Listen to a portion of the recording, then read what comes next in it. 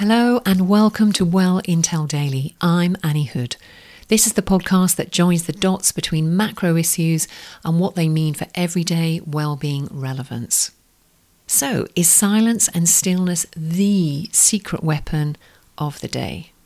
How often, if ever, do you sit still in silence? Well, I'm here to tell you that it's a really good idea to try it. Life is hectic, to say the least, and it feels there's little if any time to sit in what I might call nothingness, or just simply being. No distractions, no music, certainly no devices, nothing going on apart from you sitting in your own stillness and presence. And you know, sometimes the simplest, most humble of things are the most valuable. This is something I discovered several years ago. And the problem that I had before I tried sitting in stillness and giving that a priority in my daily well-being routine is that we don't stop. We don't know how to stop. I mean, if you thought for just a second now, when was the last time you actually sat and did nothing? You're still and you're silent, no stimulation. When was the last time you did that?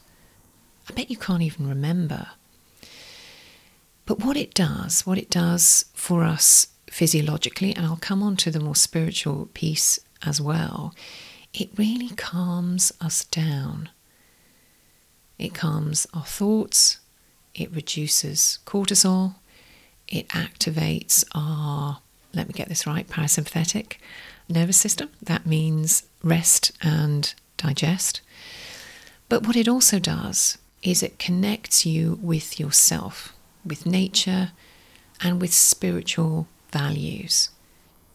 Beautiful thing to do. And for me, I do it on a daily basis, but I also go to retreats, and it sounds absolutely mad to pay to go on a retreat to sit in silence and do nothing.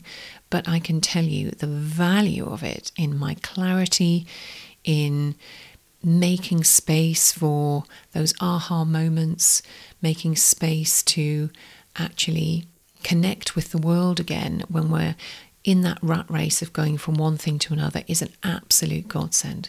Give it a try. Sit in stillness and silence and see how you feel. Do follow to get tomorrow's episode in your feed. I'll see you then.